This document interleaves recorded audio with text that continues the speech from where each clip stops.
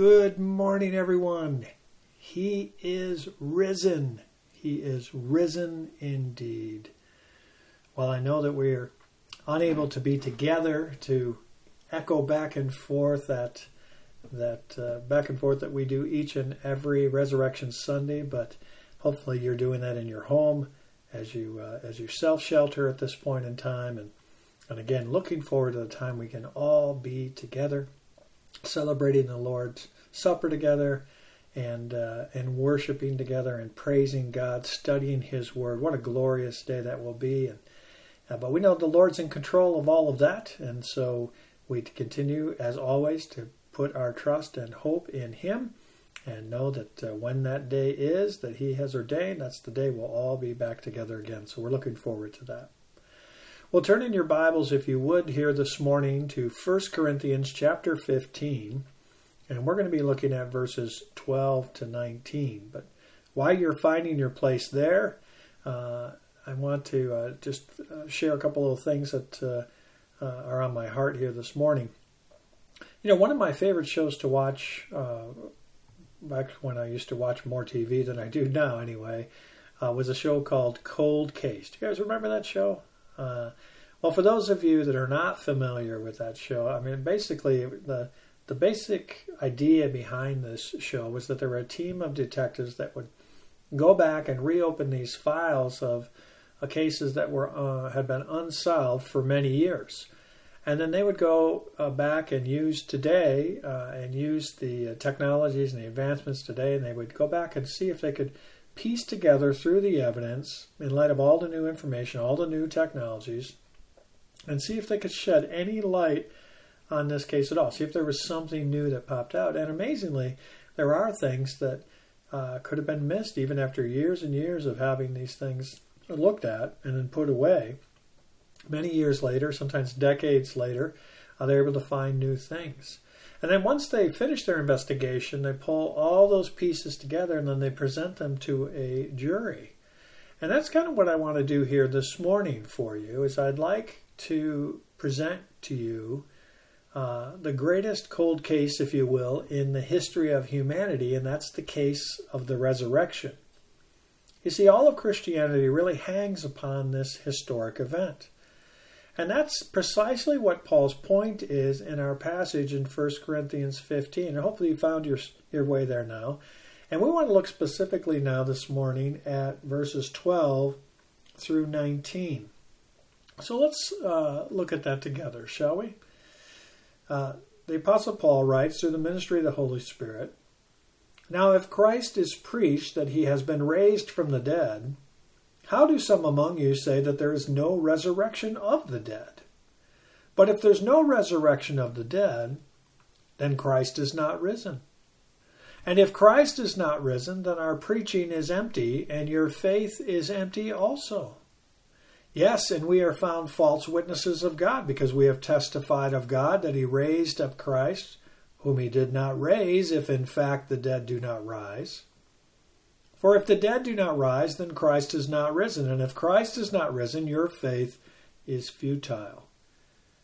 And worse yet, you are still in your sins. Then also those who have fallen asleep in Christ have perished. If in this life only we have hope in Christ, we are of all men the most pitiable." Now that's an incredible statement by the Apostle Paul. Wouldn't you agree? Now I want to help you get this whole story right about what happened on that first Resurrection Sunday. And with all the information available in the world today, I want to show that most of it is relevant or irrelevant, I should say, and not very useful. It's just people's theories and speculations floating around there on the internet. And their opinions and speculations are not what really matters. What does matter is whether or not Jesus rose from the dead. Jesus staked his entire reputation on the resurrection. If it didn't happen, everything that Jesus said and did is open to question. And so the issue before us this morning is not that of a crime, but of a claim. And it's of a claim so incredible, so spectacular, so integral that either the cornerstone of Christianity or its greatest fatal flaw, if you will. And that claim is that Jesus Christ rose bodily from the dead. The resurrection is the ultimate miracle of Christianity, or as I spoke about in my daily devotion on Saturday, it is the power of God. It is the greatest demonstration of His power. And it's at the very heart of the faith of Christianity. And if it never happened, my friends, then Christianity collapses into just a sea of mythology, and billions of people have been deceived. And if it did happen, it authenticates everything Jesus did and said. It also means that unbelievers have a future day of judgment for their unbelief, and believers have the guarantee of eternal life and the forgiveness of sins. Now let me say it again, as strongly and as forcefully as the Apostle Paul said in 1 Corinthians 15, verse 17. He said, if Christ has not been raised, your faith is futile, or some of you may have that word, worthless. You see, the resurrection is either one of the most wicked, heartless, vicious hoaxes ever played on mankind, or it is the most fantastic, spectacular, supernatural fact in all of human history. And I hope to show you here this morning some overwhelming proof that Jesus Christ did exactly what He predicted and what the Word of God had prophesied He would do. That He would die, be buried, and would rise again on the third day from the dead.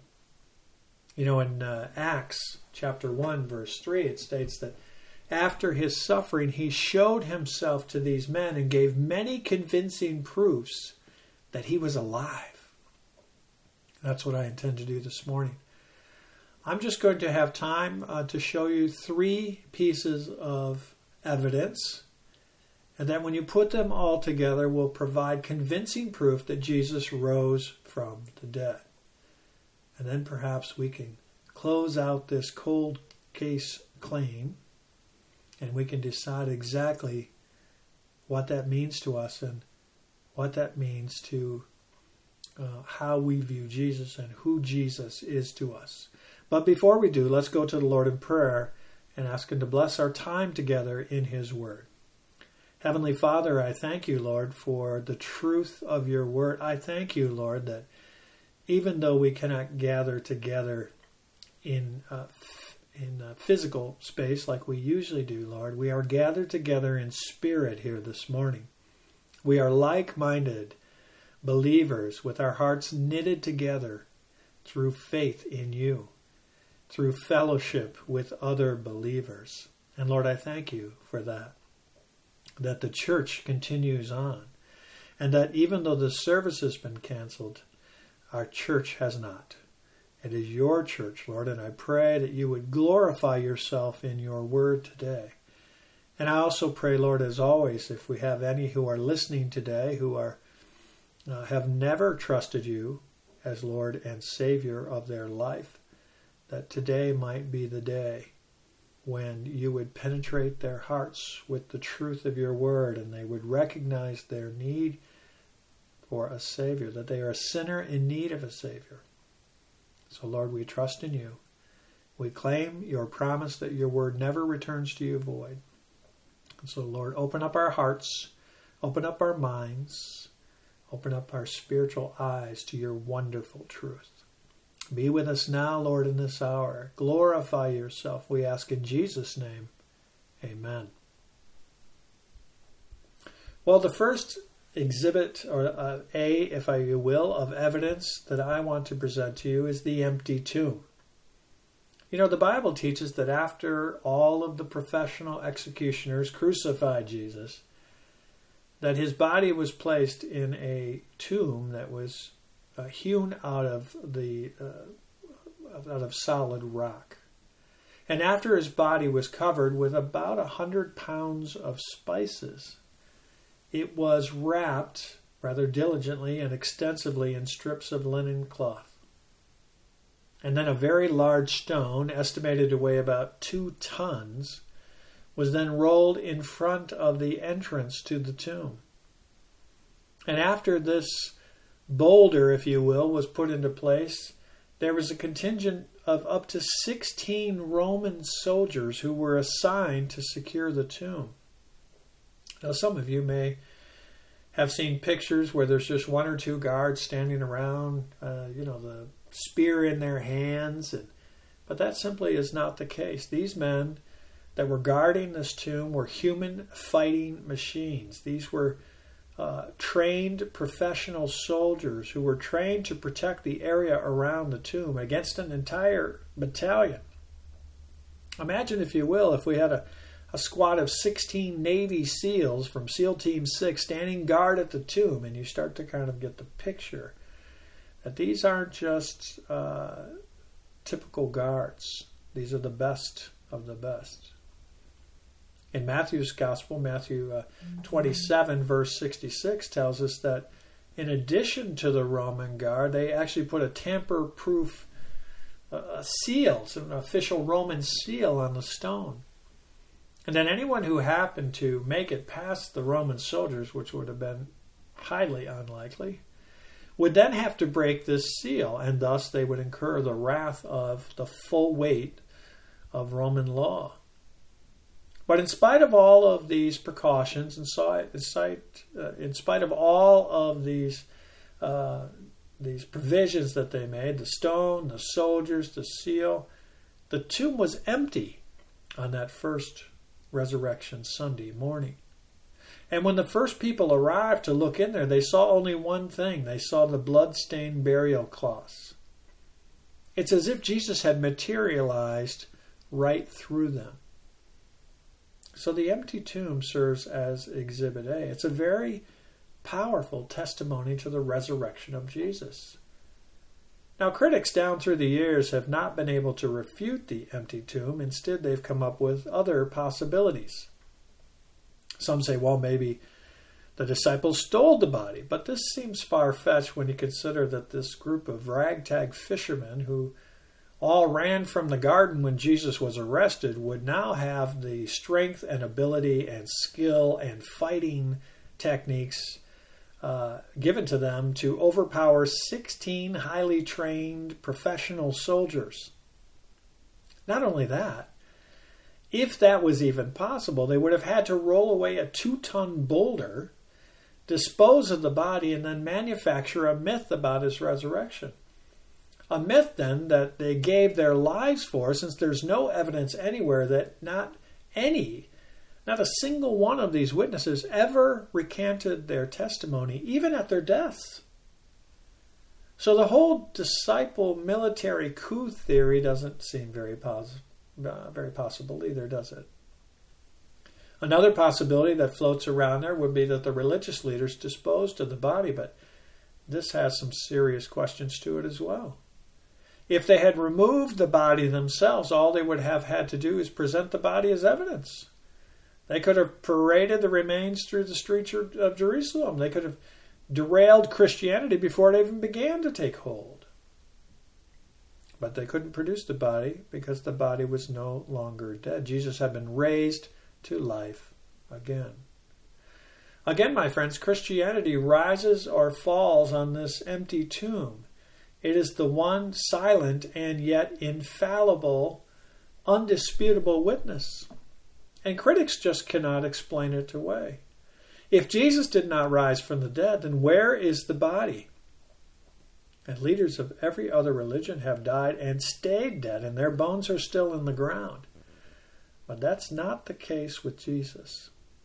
He claimed that he would rise from the dead on the third day, and my friends, that's exactly what he did. Amen?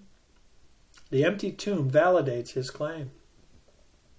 And while this alone provides substantial evidence for the resurrection of Jesus, I will grant you that this fact was not convincing in itself to the original followers of Jesus. That even though Jesus had predicted that he would rise from the dead, even though the scriptures had prophesied that the Messiah would do it, it's obvious from their behavior that they weren't really expecting it. They needed more evidence, something that would remove all doubt from their minds. Well, let's look then at Exhibit B, which would be multiple witnesses.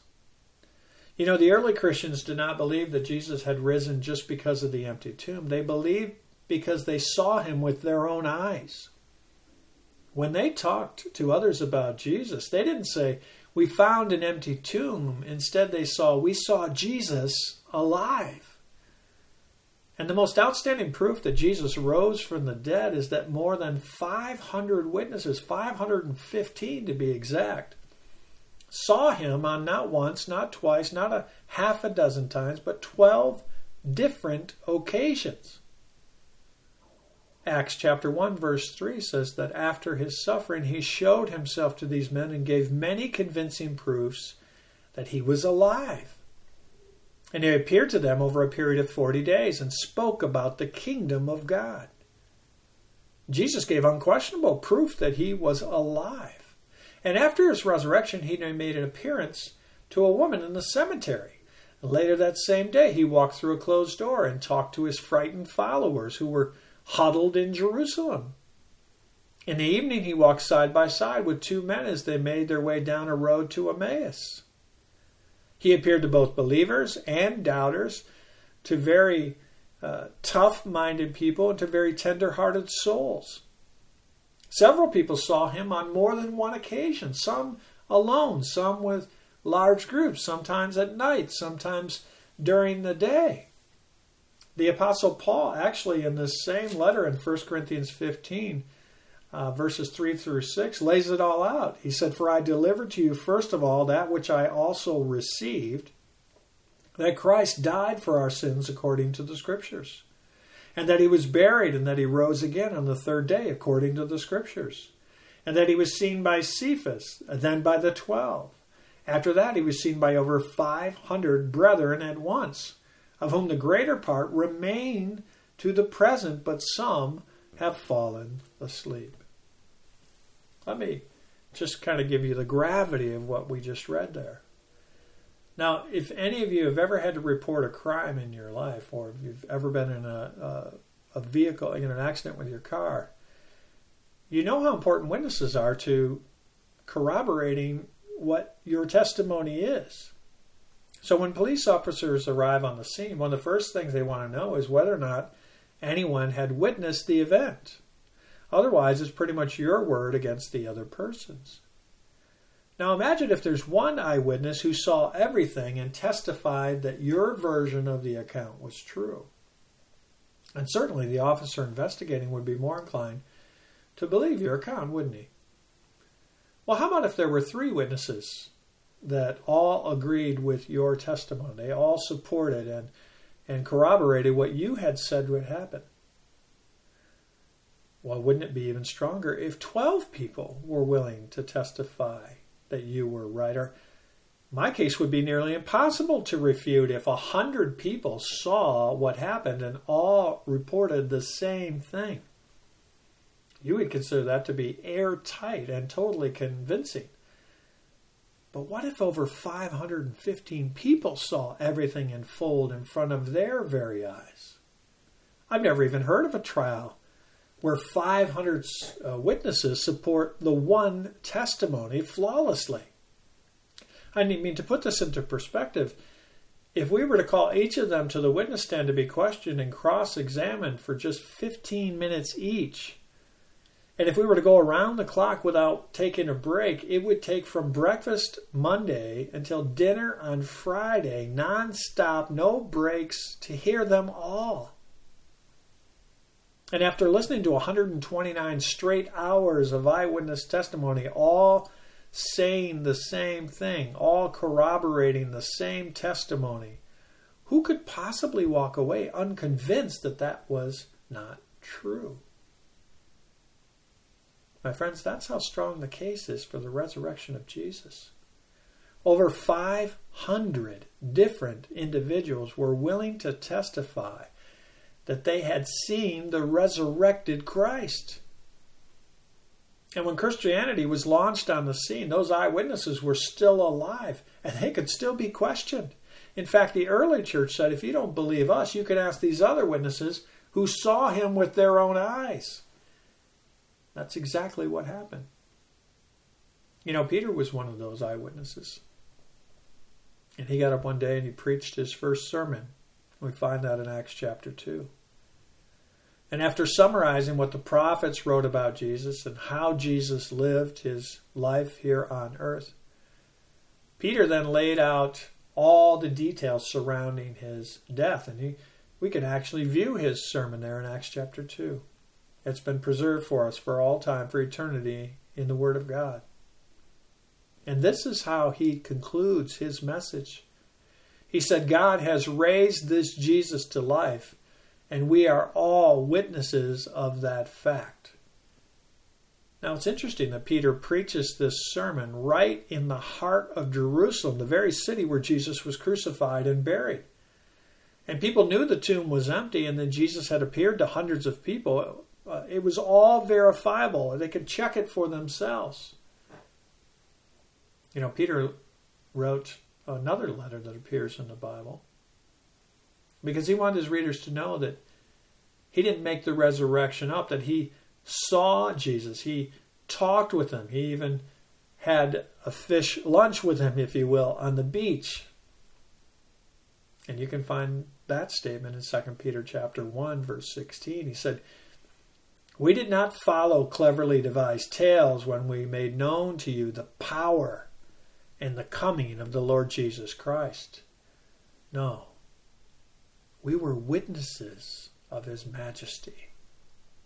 So if you just think about those two facts that I've presented to you this morning, Exhibit A, the empty tomb, Exhibit B, the multiple witnesses, I would encourage you to just think about that this morning. But that brings us to Exhibit C, changed lives. There's one more compelling argument for the resurrection. Actually, there are more than that, but this is what we have time for today. Those who met the resurrected Jesus have had their lives totally transformed. The resurrection is validated by the changed lives of his followers. Something happened to radically change this original group of followers, because after Jesus was put to death, the disciples were scattered. The Bible tells us that they were gathered in a locked room on the top floor of a building, and they were filled with fear. Their leader had been executed. Well, what would happen to them now? Well, turn in your Bibles, if you will, to the Gospel of John, chapter 20. We get a little glimpse there, as that kind of sets the scene for us of what's going to happen. So in the Gospel of John, chapter 20, beginning in verse 19, then on that same day at evening, being the first day of the week, when the doors were shut where the disciples were assembled, for fear of the Jews, Jesus came and stood in the midst and said to them, peace be with you, or shalom. When he had said this, he showed them his hands and his side, and then the disciples were glad that they saw the Lord. That scene would forever change their outlook in their lives. Instead of confronting the disciples for not standing with him in his time of need, Jesus appeared to them and said, shalom, peace be with you. This overwhelming peace was going to cut through their own guilt. It was going to cut through any feelings of guilt or shame or failure on their part, and their fear was immediately replaced with joy. Peter was changed from a wavering witness, one who had denied Christ 3 times, to a solid rock of a man who became one of the pillars of the new church. These ordinary men, these fishermen, were transformed from frightened fishermen into one of the most effective ministry organizations the world has ever seen. But let me ask you a question. What is it that motivated them to go everywhere around the world and proclaim the message of the risen Christ? Was it for money? No. Matter of fact, most of them died with virtually no money. Power? No. No, they were hunted. They were persecuted. Fame? No. Infamous maybe, but not famous. Every one of them had come from doubt and were moved to determination. They had came from confusion to the conviction of what they knew in their heart they believed. They had moved from fear to faith. Listen to how they died and see if it sounds like they were just making up the resurrection. We know Matthew was killed in Ethiopia. Mark was dragged through the streets until he was dead. Peter, Simon, Andrew, and Philip were all crucified. James was beheaded. Bartholomew was filleted alive. Thomas was pierced with lances. James, the less, was thrown from the temple and stoned to death. Jude was shot to death with arrows. Paul was boiled in hot oil and then beheaded. What could possibly have been so powerful that these men refused to recant even the smallest detail of their testimony, facing such terrible persecution, facing their own death, yet they would not recant? I submit to you that the only thing that could have possibly changed their lives so dramatically was the truth of the resurrection of Jesus Christ. And every one of these guys could have lived as if they had they just said one statement, he's dead. But they refused. Why? Because they knew he is alive. See, Exhibit C is their changed lives. Not only did the resurrected Christ impact this group of individuals, but his life-changing power has transformed people from the third decade of the first century down through today. The combined testimony of changed lives attributed to the risen Christ now runs into the billions. From every race and every tribe and every language and every nationality in the world. And despite their various cultural and intellectual and social backgrounds, believers are united in their conviction that he is alive and that Jesus has changed my life. I know that he's changed every other believer's life as well. And his life-changing power is just as available to us today as it was to this group of frightened followers, these frightened fishermen on that Resurrection Sunday night. My friends, as we examine the facts of this claim of the resurrection of Jesus Christ, of these claims, thinking men and women will take the time to sort through all of the facts available and study the evidence that has been presented. First of all, how do you explain the empty tomb? How do you argue against hundreds of witnesses who never recanted, never changed their story? And how do you get away from the fact that the resurrected Christ changes lives? The evidence is strong, it's compelling. In fact, millions of skeptics have approached the resurrection with the goal of disproving it, because they know how important it is to the Christian faith. It is the linchpin of the Christian faith. But as they've gathered all the data, they've discovered that the evidence demands a verdict. What's your verdict on this Resurrection Sunday? I present to you, based on just the plethora of irrefutable evidence, that Jesus Christ is alive, that he is all that he claims to be, that he is God who put on human flesh, leaving the splendor and the glory of heaven to live a sinless life, so that all who put their faith in him as their Lord and Savior shall have eternal life. And he's proved every promise, every claim true when he arose from the grave on the third day, exactly as the Scriptures had prophesied. And that, beloved, that is wonderful news for every man, woman, and child that has ever lived. But ultimately, the question comes down to this. So what? Okay, Pastor, so you proved the resurrection was real. What difference does that make in my life? Well, you see, the resurrection answers at least 5 questions that we all have. Number 1, the question of doubt. Is it true? How can I know it's true? What is truth? Like Thomas in the upper room there after the resurrection, who wouldn't believe unless he could actually touch the wounds of Jesus. The evidence for the resurrection can displace doubt in your mind. And I hope you come back next Sunday as we continue our study of Hebrews, where we'll see the message to a group of believers, reminding them of the importance of enduring and hanging on to their profession of faith. Many out there listening perhaps have a lot of questions about the Christian faith. Well, we're going to tackle some of the biggest reasons to endure in your profession of faith during the next several weeks. I hope you'll join us again. So the first question is the question of doubt. The second question is the question of loneliness. Does anyone really care about me? Or do I matter? My friends, the resurrection proves that you matter deeply to God. That Jesus died for you as payment for your sins and rose again to demonstrate how important you are to Him, and that His truth is real and that His promises are true. He can now meet your deepest need for a relationship with Him because He's alive. So that we have the question of doubt, we have the question of loneliness.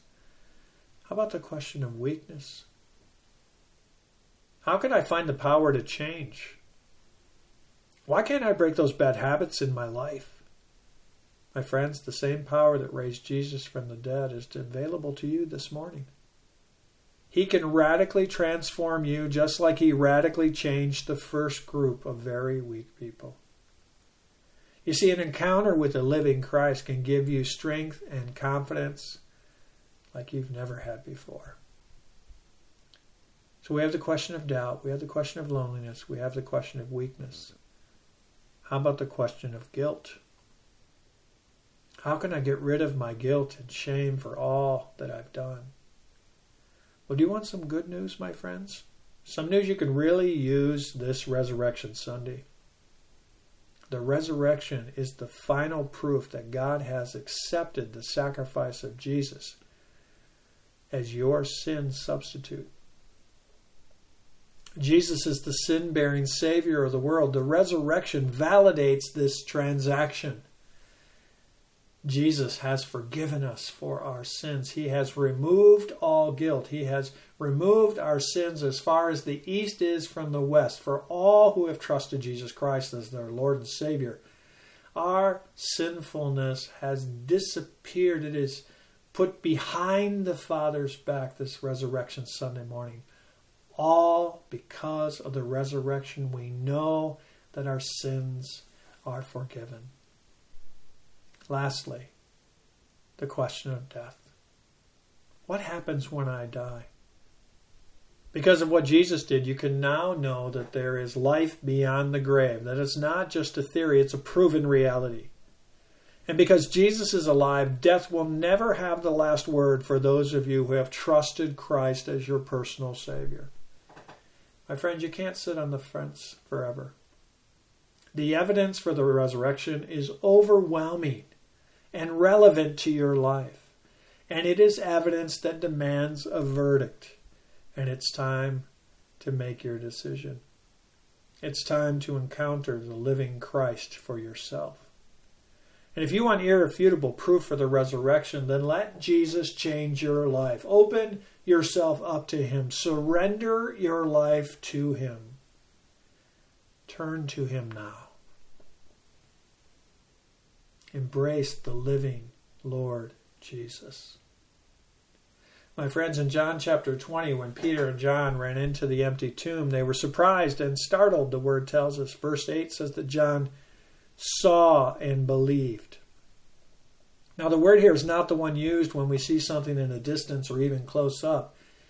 It means that he saw with an inner light that leads to a conclusion. In other words, the light went on for him.